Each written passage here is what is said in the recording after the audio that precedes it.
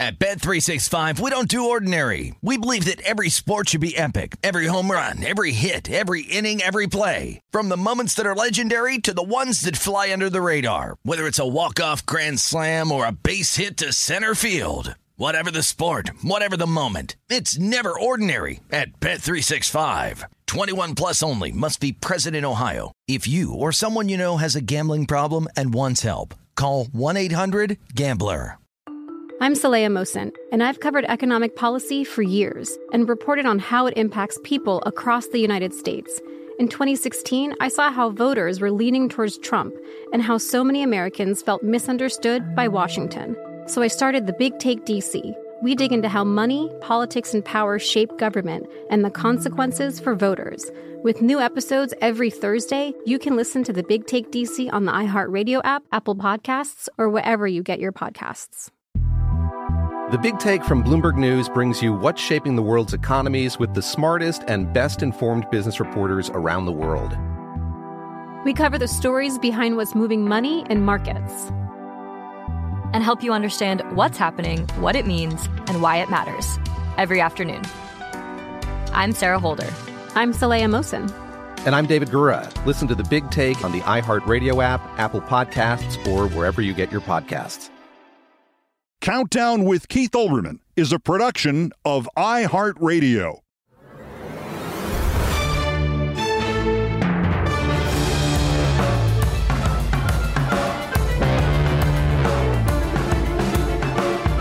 Donald Trump is going to be convicted of violating the Espionage Act because there are smoking guns.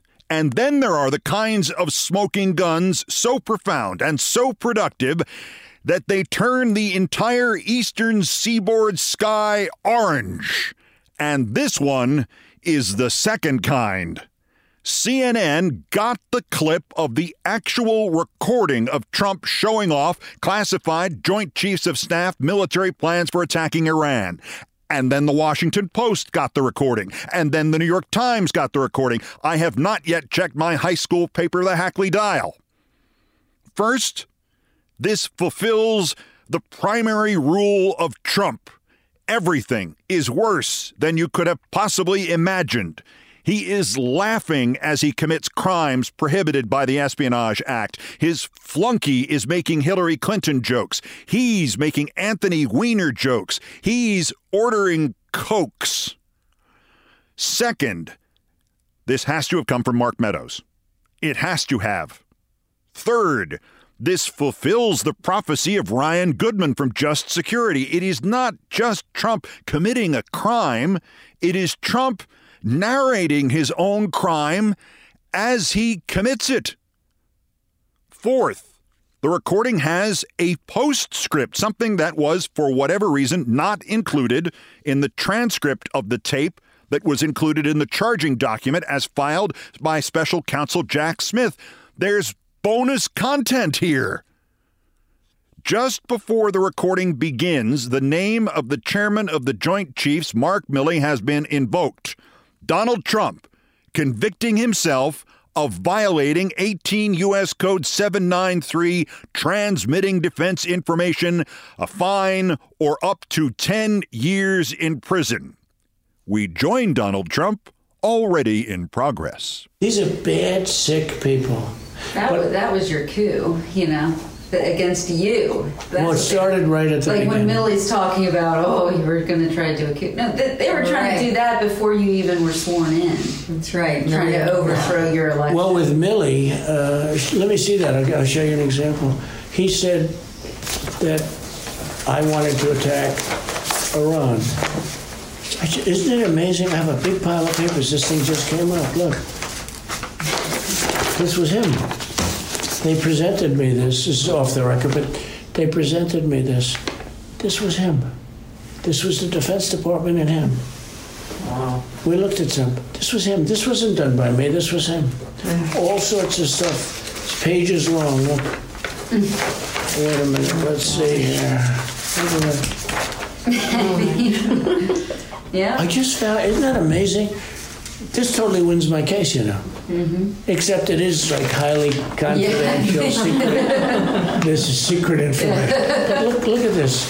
You attack, and Hillary would print that out all the time, you know. she'd send it to Anthony Weiner, the pervert. Please print. By the way, isn't that incredible? Though? Yeah. I was just saying, because we were talking about it, and he said he wanted to attack Iran and what? These are the papers. It's pretty This was done by the military, given to me. I think we can probably, right?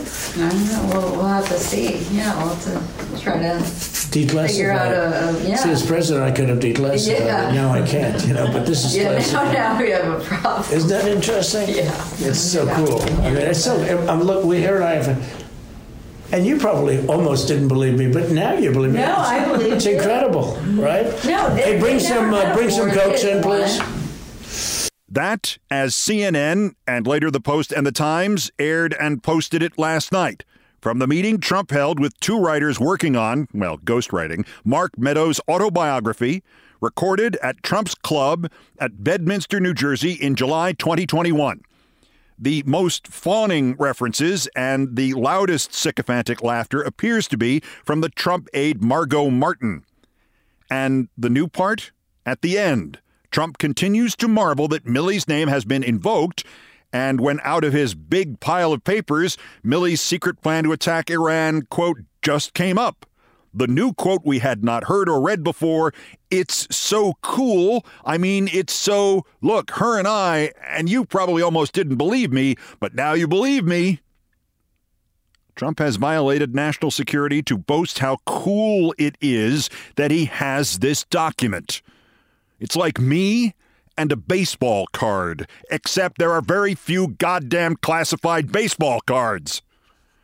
And the recording not only disproves, but defies his latest lie about this meeting, that he might have been talking about Iran and General Milley, but there were no classified or defense documents being shown to unauthorized people, just, quote, newspaper stories, magazine stories, and articles. On tape, Trump is heard saying, see, as president, I could have declassified it. On tape, Trump is heard saying, these are the papers. On tape, Trump is heard saying, this was done by the military and given to me. On tape, Trump is heard saying, let me see that. I'll show you an example. On tape, Trump is heard saying, it's pages long. You hear him flipping through the pages, showing it off. Let's see here. On tape, Trump is heard saying, except it's highly confidential secret information. He not only breaks the law by showing two aides and two people working for Mark Meadows defense information, maybe classified defense information, but he repeatedly confirms he is holding the document as he does so. And he confirms who wrote it and why and how long it is. And he's showing it off, presumably with that same idiotic smirk on his face that he'd show when he signed some nefarious act in the Oval Office, and he would hold it up for cameras so you could see his gigantic madman's electrocardiogram signature. It could be worse for him in one way only. If there was video. That assumes there isn't video. 10 days ago, Ryan Goodman from Just Security went on the Bill Kristol podcast. I quoted him here, and he asked rhetorically what would happen if the recording itself of the conversation about the Milley-Iran document were to turn up. It would be something visceral, something undeniable. Trump, in essence, doing play-by-play of his own crimes as he committed them. What would happen, Goodman wondered, to the dynamic of this case, to the public's understanding of it, to even the unblinking belief by some in Trump's cult that he's not lying, if a major news organization were to get a copy of the recording and put it on television or on YouTube? As I phrased it on the 19th, not a transcript, but Trump's actual crime in Trump's actual voice as Trump actually commits it. Playing on CNN.com, NewYorkTimes.com, WashingtonPost.com. Let me go check the HackleyDial.com. Now available without a subpoena or a search warrant or a prescription. And I am not kidding myself, and you should not kid yourself. It will not sway a majority of his cultists. These are the 21st century versions of the people who literally drank the Kool-Aid at Jonestown. They will not be converted to reality. But it will sway some of them. Hell, I expect Donald Trump to die of old age in prison, and even I think he's guiltier than I thought he was before I heard that recording. That recording does raise a procedural question, again brought up by the estimable Mr. Goodman. Why has Trump not yet been charged with a crime in New Jersey, where that recording was made and those events took place? Retaining the Milley document took place in Florida. He's been charged for it there. Remember, they still don't know where the Milley document is. But if Trump could somehow convince a jury that he had declassified it, even though he clearly implies on tape that he had not declassified it and wistfully regrets that he had not declassified it, if he does that or he just fuzzes the issue up sufficiently, the fallback would be to charge him under the transmitting clause of the Espionage Act. That only has to be defense information. It does not have to be classified. And it's on a recording. That recording. Where did CNN and the Post and the Times get that recording? Mark Meadows. I don't literally mean from him. I don't know. But from him and or his legal team? Who else has a motive? There's no real damage to Jack Smith's prosecution of Trump if the Milley Iran document is revealed. I mean, if the plan is to introduce clips at the trial of Trump during the 2016 campaign talking about Hillary Clinton mishandling secret information, tapes that have been out there now for 7 years, having this tape out there is not going to spoil the jury pool. But I do think the special counsel's office releasing it themselves would presumably violate at least some of the 75,000 pages of Department of Justice Boy Scout rules. I mean, in Jack Smith, after all, we have a special counsel who, until he confirmed the indictments, none of us knew what his voice sounded like. In theory, this could be the copy recorded by the Trump side, presumably that Margot Martin, the one who was at the Miami hearing, when Fox misidentified her as Melania, but she was at the Miami hearing at Trump's side. She has not abandoned him yet. Unless she's wearing a wire. You think the two unidentified writers working for Meadows released this tape? It's always seemed unlikely to me that they were involved with the tape, getting first to Jack Smith and now to Anderson Cooper, largely because if Meadows was paying them to interview Trump for his, quote, autobiography, the recording legally belongs to Meadows, not them. I mean, prosecutors could subpoena whoever hit the record button on the phone, but this fits in much, much more correctly as a piece inside the Mark Meadows has flipped on Trump jigsaw puzzle. Just amazing and clear as a bell. Fine recording, whoever did that one. There is, though, one other gigantic surprise on that recording. And in fact, it's after the other surprise at the tail, the one that I had already mentioned. Oh, Donald. Bring some Cokes in, please. Just some Cokes? No cheeseburgers, Donald? And 44 large fries? McNuggets? 2 40-piece sets? 2 dozen shakes? A lot of ketchup on the side? Oh, and get a Grimace's birthday meal. No. 2 Grimace's birthday meal. Ah, hell. Let's have a party. Make it 4. 1 for everybody.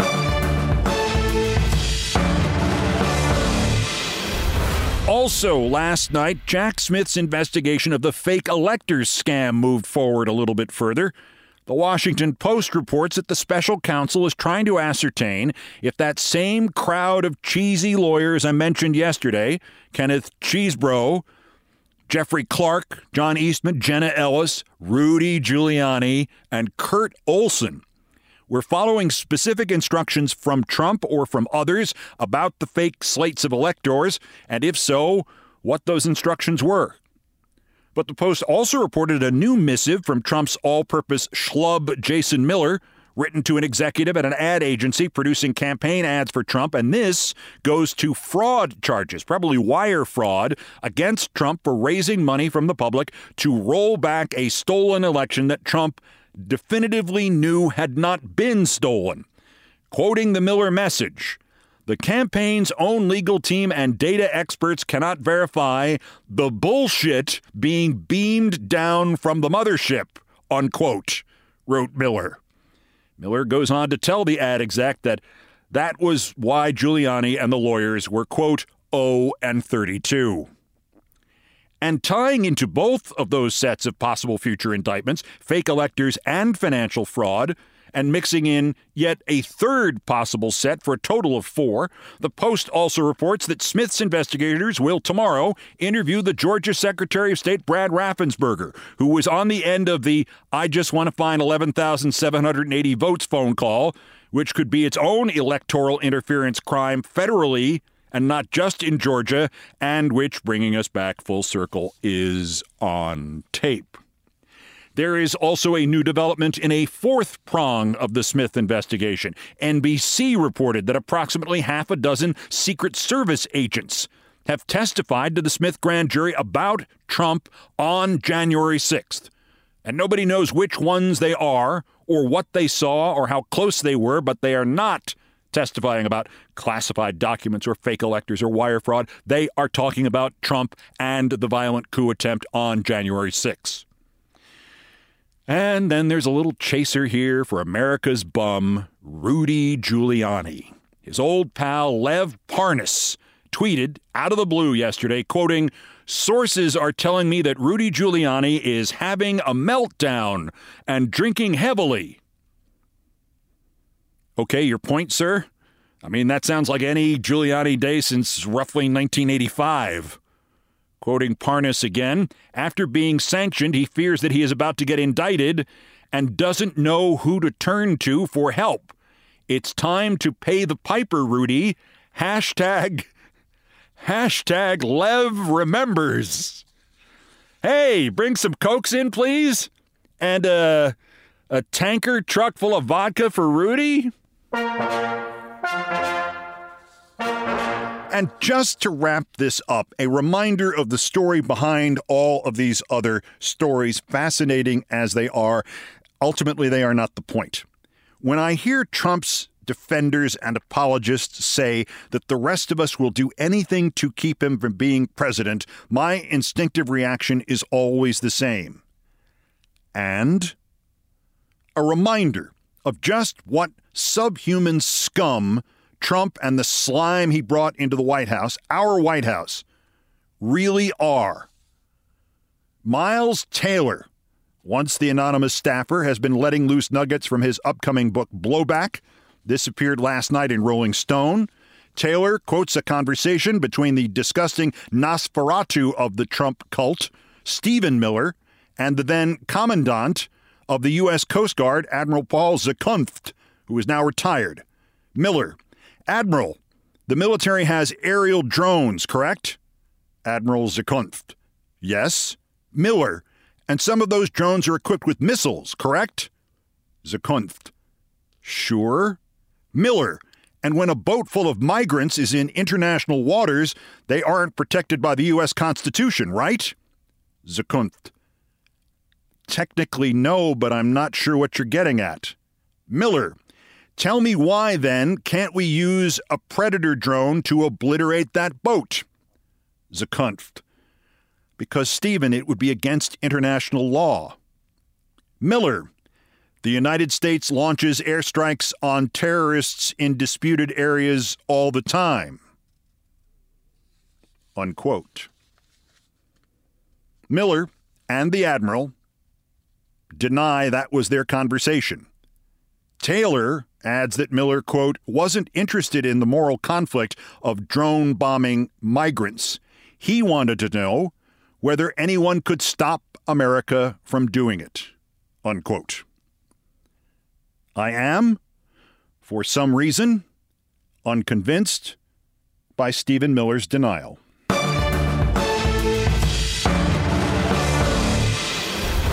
Also of interest here, Did you watch them play the Trump recording on CNN last night?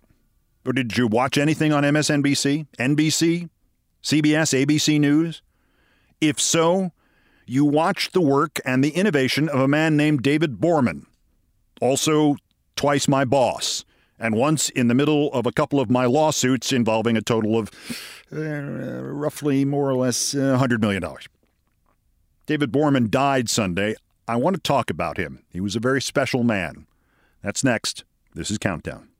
At Bet365, we don't do ordinary. We believe that every sport should be epic. Every home run, every hit, every inning, every play. From the moments that are legendary to the ones that fly under the radar. Whether it's a walk-off grand slam or a base hit to center field. Whatever the sport, whatever the moment. It's never ordinary at Bet365. 21 plus only. Must be present in Ohio. If you or someone you know has a gambling problem and wants help, call 1-800-GAMBLER. This podcast is sponsored by Ramp. Are you the decision maker in your company? Consider this. For the first time in decades, there's a better option for a corporate card and spend management platform. Meet Ramp, the only corporate card and spend management system designed to help you spend less money so you can make more. Most corporate credit cards offer points as incentives, but those points amount to less than their worth in real cash value. Ramp's business cards offer you cash back, real money in your pocket. Plus, you control who spends what with each vendor. And Ramp software collects and verifies receipts automatically, which means you'll stop wasteful spending and close your books in hours instead of days.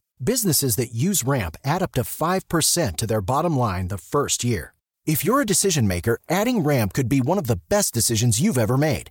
And now get $250 when you join Ramp for free. Just go to ramp.com/easy. Ramp.com/easy. RAMP.com/easy. Cards issued by Sutton Bank and Celtic Bank, members FDIC. Terms and conditions apply. I am the ferryman.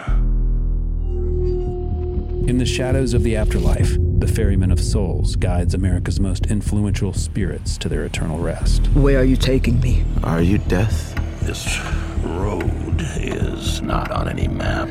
How much for a ticket? All I ask for in payment is a tale. I don't know who got to Kennedy first. And the devastation those first bombs caused. I've never been to hell, but I know intimately the hymns of the damned. All 12 episodes of The Passage are available now. Listen on the iHeartRadio app, Apple Podcasts, or wherever you listen to podcasts.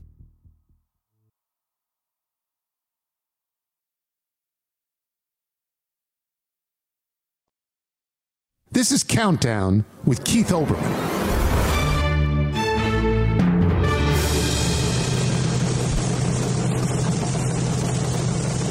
Postscripts to the news, some headlines, some updates, some snarks, some predictions. Dateline, Palo Alto, California. Imagine being the president of and key witness for a television channel in the deposition stage as it is suing its star newsman, and its star newsman is suing it, with a total of around $100 million on the table, and the lawsuit ends, and the network does not win the lawsuit, and you stay in friendly touch with that newsman for the rest of your life. David Borman died Sunday, complications after hip surgery, his family reports. He was 69 years old. He and I had nearly identical personalities and were essentially equally larger than life in an office setting, and therefore it was almost inevitable that I do not remember us agreeing on anything. And yet, we never had a fight. We did not have crosswords, not even when we were on opposite sides of a lawsuit with $100 million on the table. I had last heard from him barely 4 months ago. It was about this podcast, which he listened to every day. It was always friendly on my end. It was always friendly and supportive on his end. And frankly, when it came time for him to be deposed in my lawsuit against Current TV, and it's against mine, a decade ago, that friendliness probably guaranteed that Current was not going to win the lawsuits. Without getting too deep in the weeds, the bottom line was this. Current needed to prove I was not talking to management. And they were sure the network president, David Borman, would back them up. And for 8 hours or so in a taped deposition, he kept saying that, no, I was actually above average cooperative. And he always looked forward to talking to me, never had a problem finding me. And I was the least anchory type person he'd ever worked with, and he knew what that meant since his father was a news anchor. The more I have thought over the years about what I know of what he said under oath, the more I begin to wonder if he didn't say all that deliberately so the case would swing my way. Not that he wanted me to have the money or he had something against Current TV, but David Borman was, for all the innovations and the insight and the leadership, David Borman was about the people who worked with him.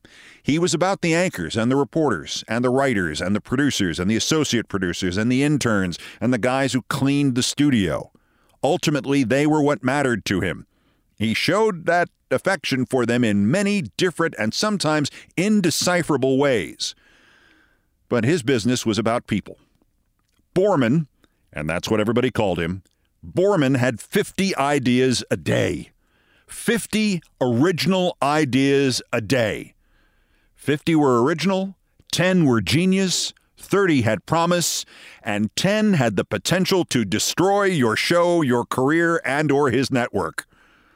They brought him in as president of Current TV during my fiasco there, and not long after he came into my office and he said he had an utterly new idea for how to cover the upcoming 2012 presidential election.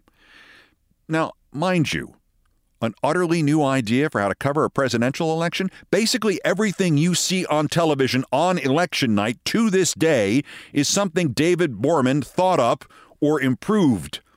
Big screens, touch screens, disappearing screens, anchors standing, reporters appearing via hologram, the data boards, the graphics that move in, the graphics that move out, everything.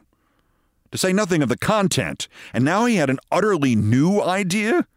We were Current TV. We were no longer paying our bills. Okay, they won't let me spend any money. I mean, maybe I can get you a sidekick on debate night and election night, but that's it. So here's my idea. Let's carry the debates live anyway. I just looked at him thinking that this was the day he finally went round the bend, and I started to smile. I'm serious.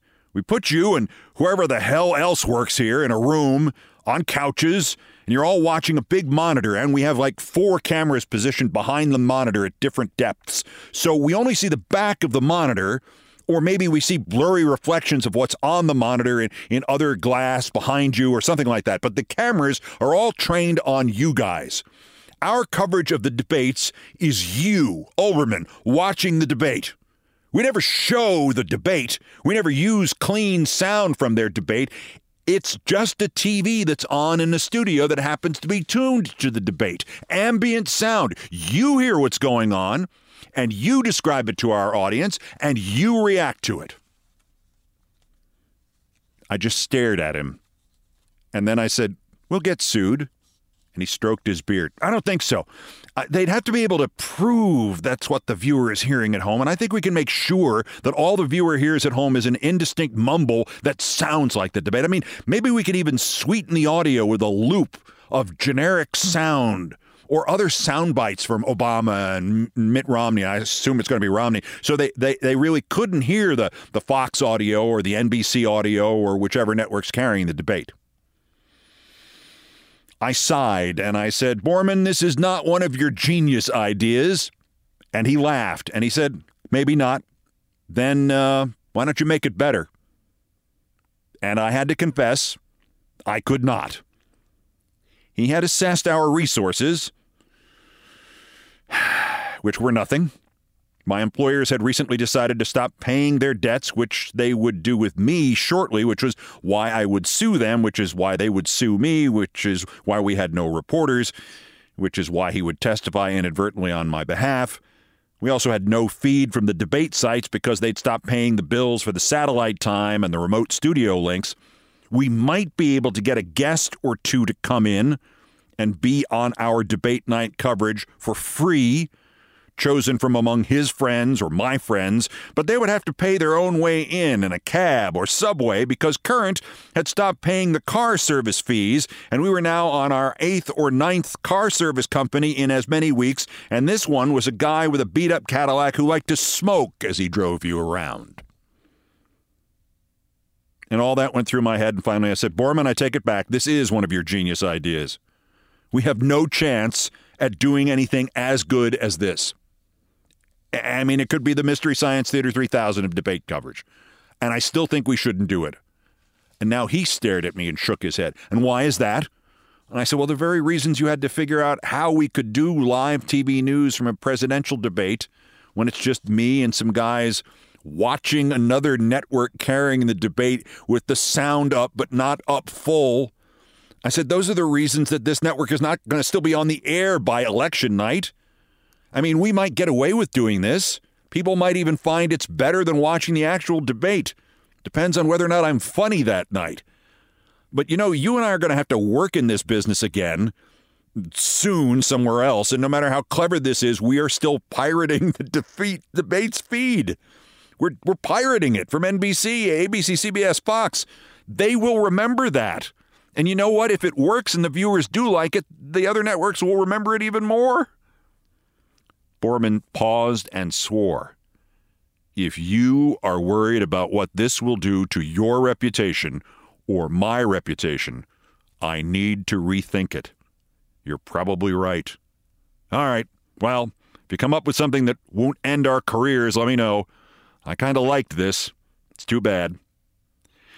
He rose, and he rose like a very large bird might rise. A lot of noise, a lot of wingspan, often blotting out the sun. And he left my office. I don't think I saw him again. Take a moment and picture David Borman for me. There was an actor named Severn Darden, founder of the Second City Improv group in Chicago. Huge man, astonishing presence. He was the evil human Dr. Culp in a couple of the Planet of the Apes movies.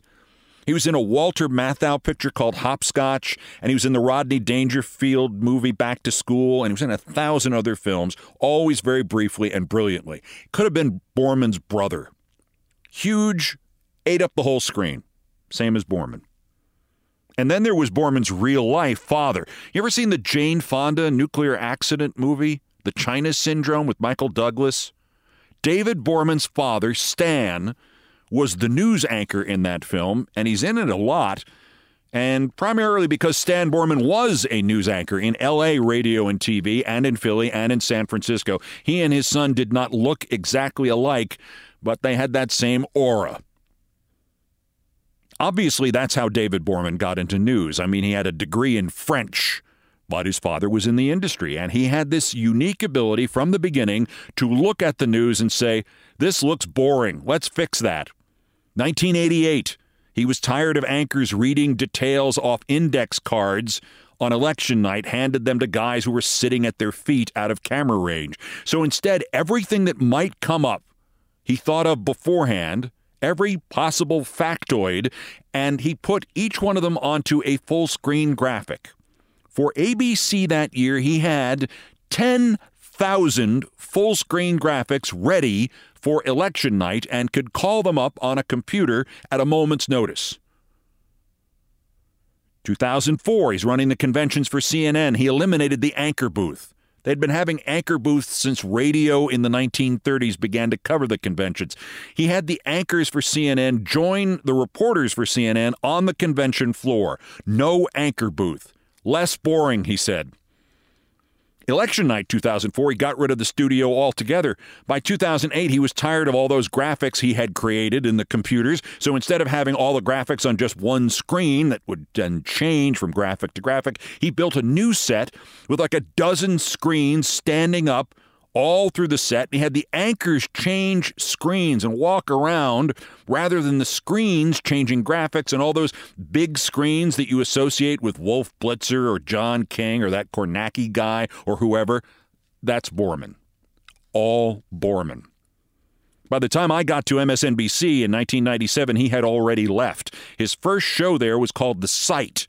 And while everybody else at MSNBC was just going through the motions about computers and the internet, tying them together with TV so that NBC could get hold of some of Microsoft's money, Borman put together a tech show, a daily tech show, whose hosts were Soledad O'Brien and Dev Null.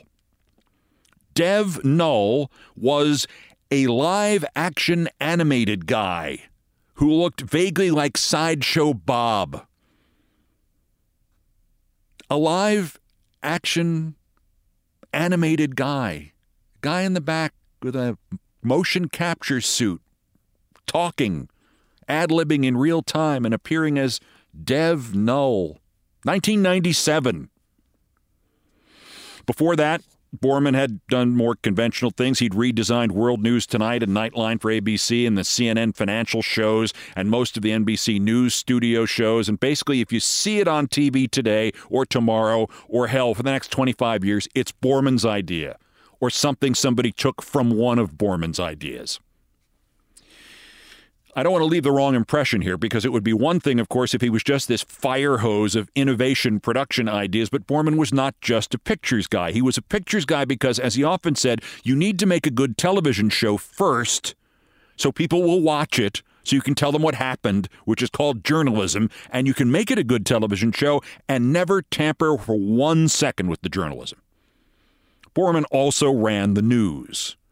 I met him first when I went back to CNN after 9/11, the New York coverage of which he line produced. I was a utility anchorman for CNN at that time. I filled in for everybody from the morning hosts to Greta Van Susteren to Jeff Greenfield. But Borman asked me to be his essayist and long-form reporter for what his bosses tried like hell to make the centerpiece of CNN, News Night with Aaron Brown. But though I was the fill-in anchor for basically everybody else, I was not the fill-in anchor for Aaron Brown. How long do you think it would be before they noticed you're better than he is? We can't do that. That's what Borman told me. Instead, Borman pushed them to put me on every night at 8 p.m. Aaron Brown was on at 10, Larry King at 9. He actually got CNN to sign me to a contract to anchor their 8 p.m. show, 2002. If they decided to have me anchor the show, we would have the contract already. But they also signed somebody else to exactly the same contract, Connie Chung. They chose Connie Chung. You'll be on at 8 p.m. somewhere soon enough, he said. Like 6 months later, I returned to MSNBC at 8 p.m., and they stuck him with Connie Chung, and they eventually canceled Connie's 8 p.m. show on CNN. If my recollections here on the passing of David Borman are a little all over the place, I guess it is a combination of two things. First, shock. I knew him 20 years, and I never knew him in good health, but he still seemed eternal.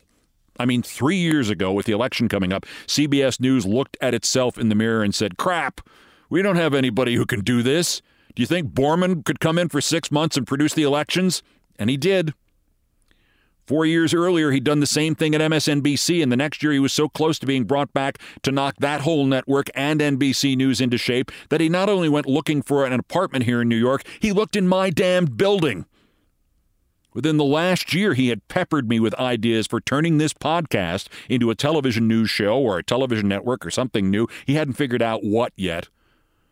I had no doubt that either I'd be hearing from him about what, or I'd be reading of somebody convincing him to try to staunch the viewer hemorrhage in cable news or broadcast news.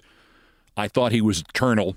Frankly, I thought at some point somebody at CNN would go, what do we do now after we've screwed this all up? Borman. Too late.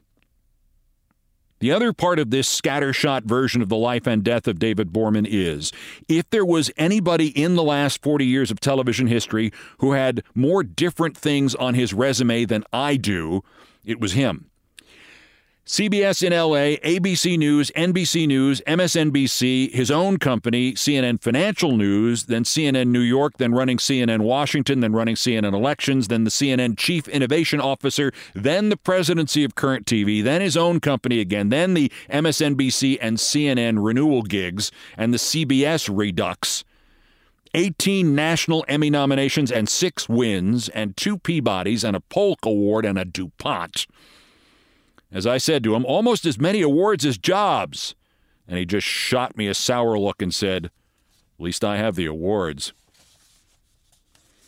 I want to close with what somebody else said about David Borman.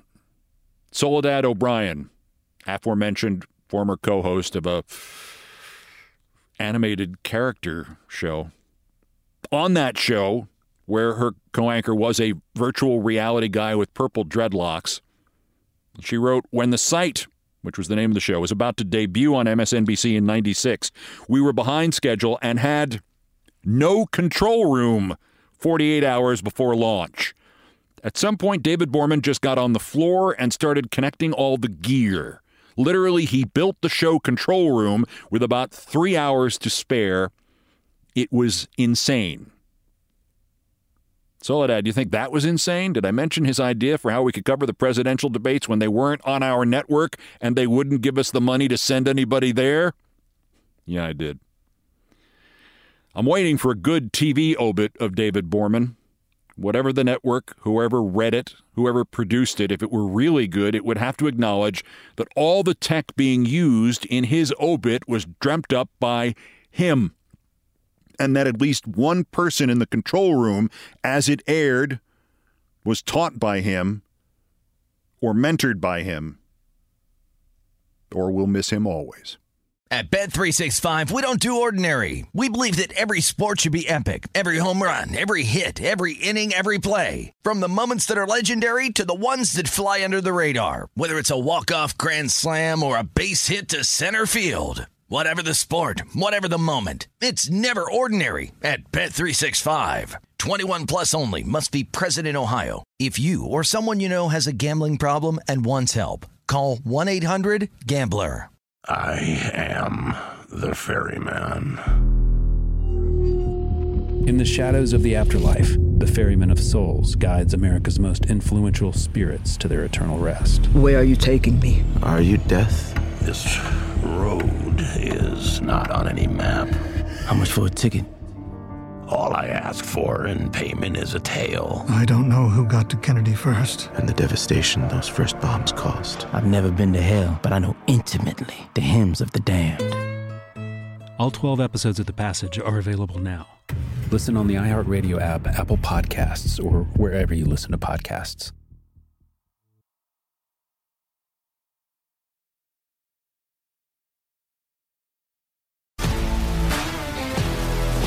If you love sports and true crime, then there's a new podcast from executive producer Dan Patrick and hosted by me, Jay Harris, that you won't want to miss.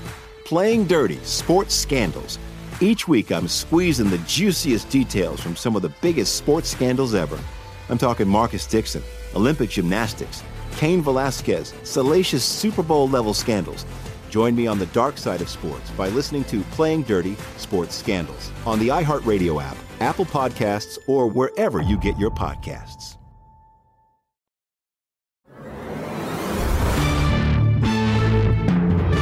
Finally to the number one story on the countdown and things I promised not to tell, and I was just putting the finishing touches on what I wanted to say about the late David Borman when bang, there it was. Freaking Bill Maher in the news again. Sitting there with JFK Jr., whining about vaccines, absolutely putting bullet holes in whatever was left of his own career by mistaking Kennedy's madness for courage. Sometimes your first impression of someone is wildly mistaken, and you go years or even decades thinking, I was wrong about them. They're not as bad as I first thought. And then it turns out, and it can turn out literally 45 years later, yeah, they were that bad. And your first impression was right. And your revised impression was not right. And the guy was just a reactionary clown in the 20th century. And again here in the 21st. Sometime in 1985 or 1986, I saw a movie on cable TV called DC Cab. There was a character in it, and clearly the actor portraying the character was talented and funny, but for some reason I felt like I knew him from somewhere, and I really, really disliked him.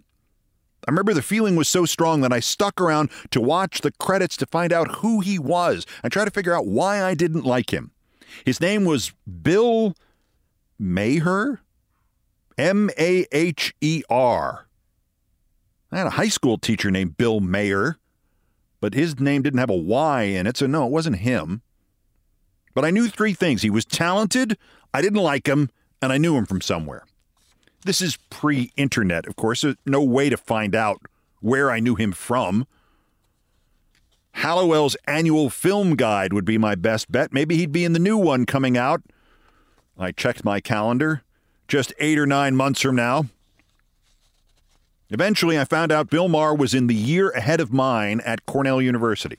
He was not at my radio station. I would have recognized him immediately. He was not in my college in the university. Maybe I knew him from a class somewhere. I could never nail it down.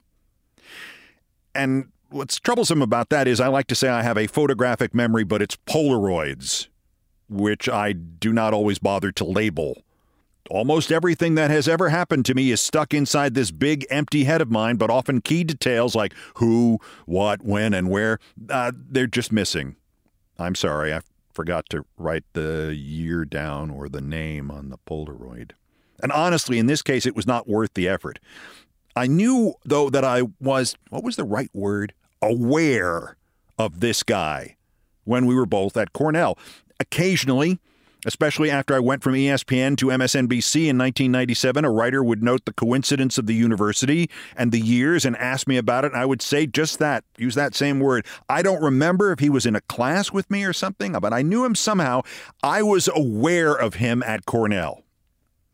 On November 23rd, 2000, I went on his old show, Politically Incorrect. Used to be the late night show on ABC. This was an all-sports episode. Lennox Lewis, the boxer, the owner of the Dallas Mavericks, Mark Cuban, Todd Zeal, who at that point was the first baseman of the New York Mets, and then from Fox Sports, me.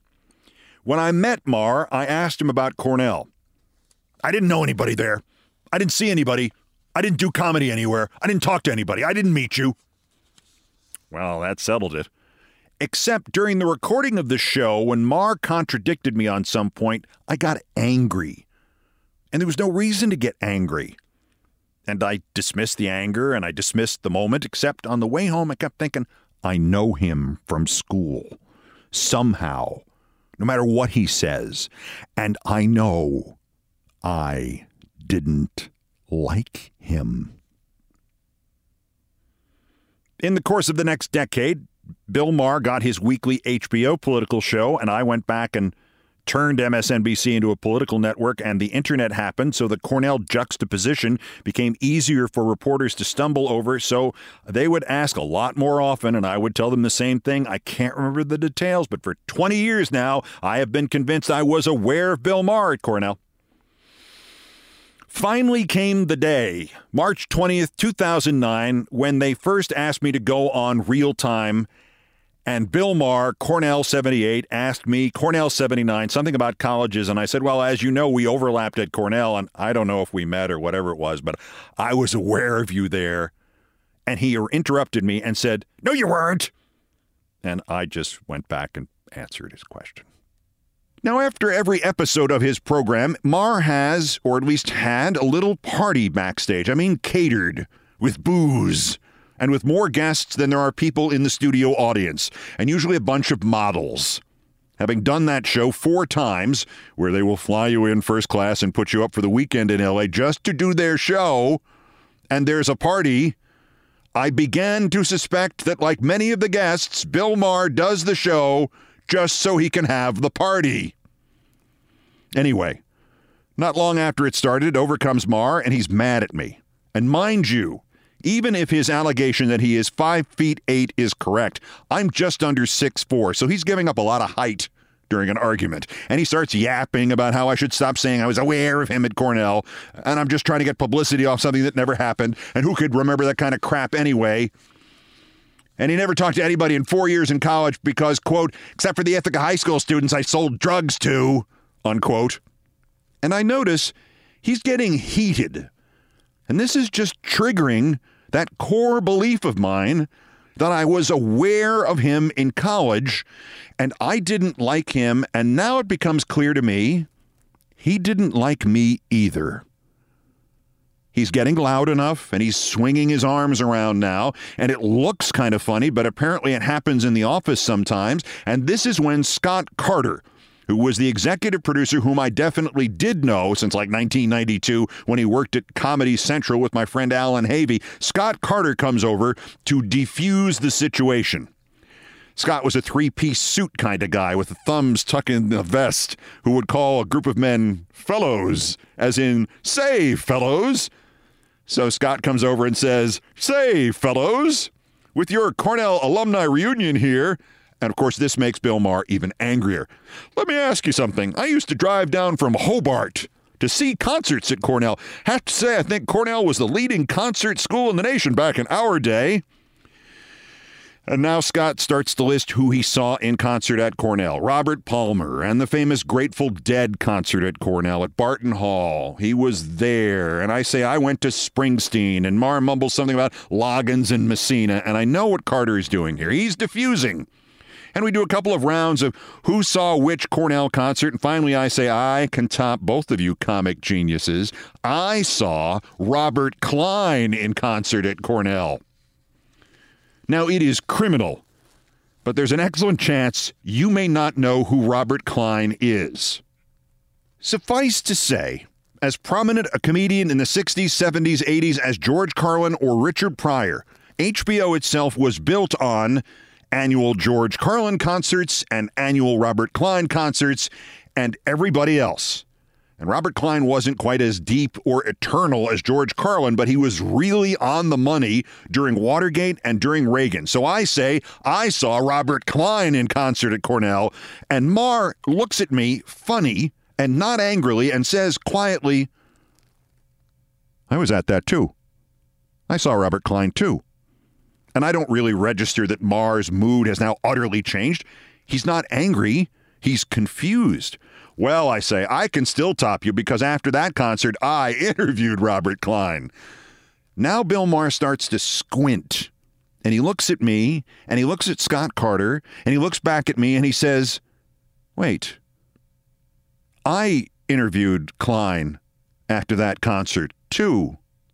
And I'm smiling through all this and smiling and smiling and smiling. And then suddenly, simultaneously, it hits Bill Maher and me at the same moment in the same fullness of detail. And I stop smiling and I shout at Bill Maher, you! And he pulls his arms in towards his stomach and kind of bends forward at the waist and covers his face with his hands. And he says, oh, God, I'm so sorry. Jesus, it can't be. I'm sorry. I'm sorry.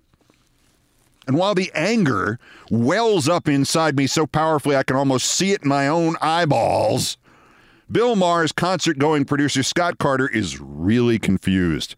Say, fellows, did I miss something? Did I have a brief stroke or episode?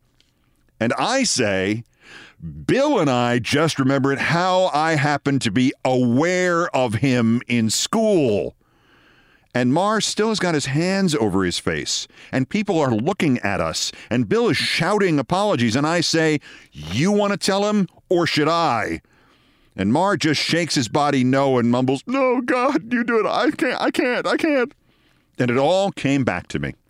For years, I would tell people the story of the Robert Klein concert at Cornell University in 1978.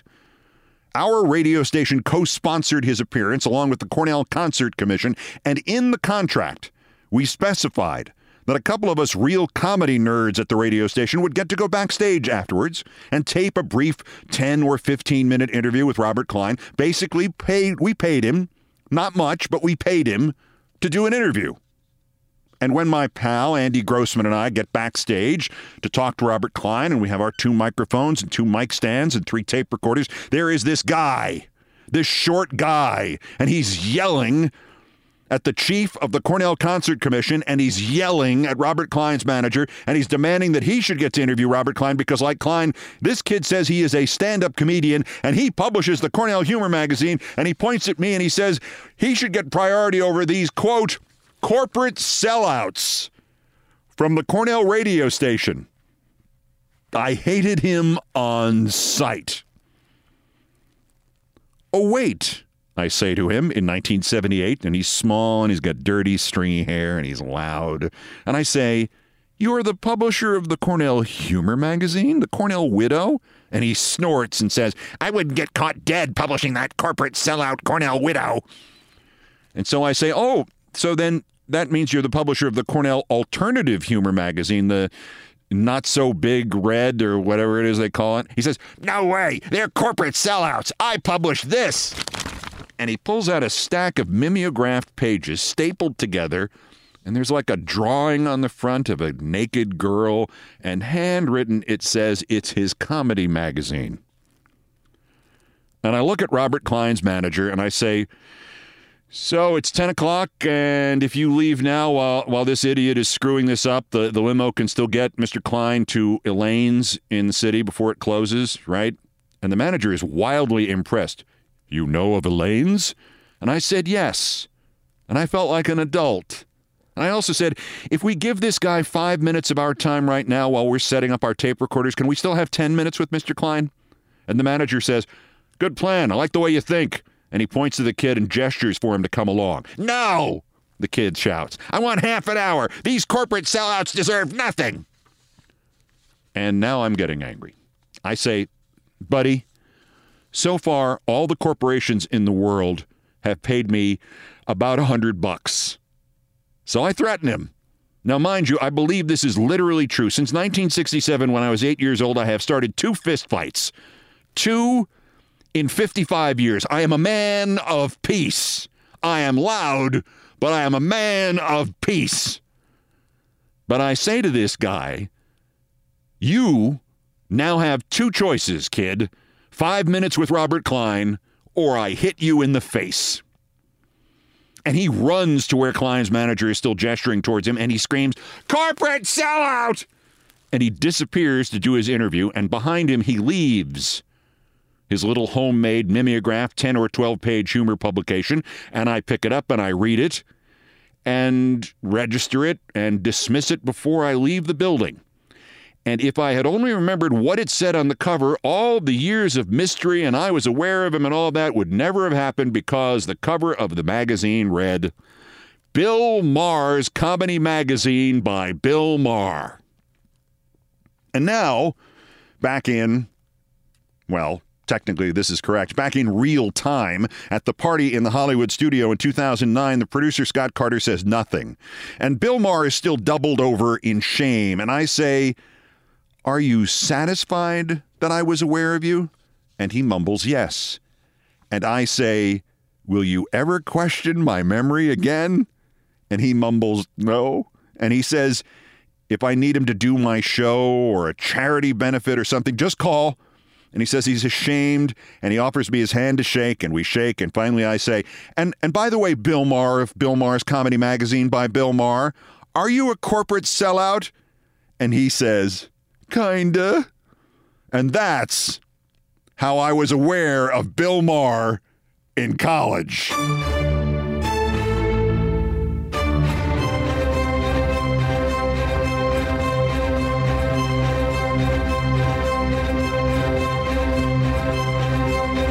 I've done all the damage I can do here. Thank you for listening. Here are the credits. Most of the music arranged, produced, and performed by Brian Ray and John Philip Chanel, who are the Countdown musical directors. Guitars, bass, and drums by Brian Ray. All orchestration and keyboards by John Philip Chanel, produced by TKO Brothers. Other Beethoven selections have been arranged and performed by the group No Horns Allowed. The sports music is the Ulberman theme from ESPN2, and it was written by Mitch Warren Davis, courtesy of ESPN Inc. Musical comments by Nancy Faust, the best baseball stadium organist ever.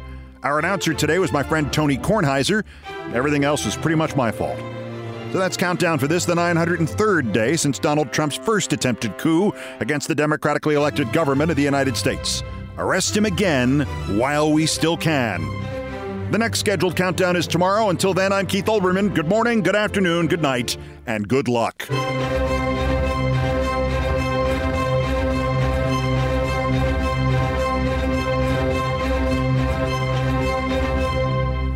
Countdown with Keith Olbermann is a production of iHeartRadio. For more podcasts from iHeartRadio, visit the iHeartRadio app, Apple Podcasts, or wherever you get your podcasts. At Bet365, we don't do ordinary. We believe that every sport should be epic. Every home run, every hit, every inning, every play. From the moments that are legendary to the ones that fly under the radar. Whether it's a walk-off grand slam or a base hit to center field. Whatever the sport, whatever the moment, it's never ordinary at Bet365. 21 plus only. Must be present in Ohio. If you or someone you know has a gambling problem and wants help, call 1-800-GAMBLER. The Big Take from Bloomberg News brings you what's shaping the world's economies with the smartest and best-informed business reporters around the world.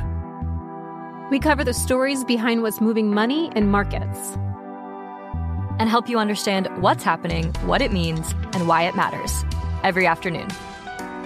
I'm Sarah Holder. I'm Saleha Mohsin. And I'm David Gura. Listen to The Big Take on the iHeartRadio app, Apple Podcasts, or wherever you get your podcasts.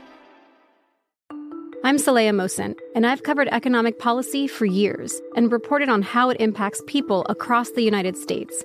In 2016, I saw how voters were leaning towards Trump and how so many Americans felt misunderstood by Washington.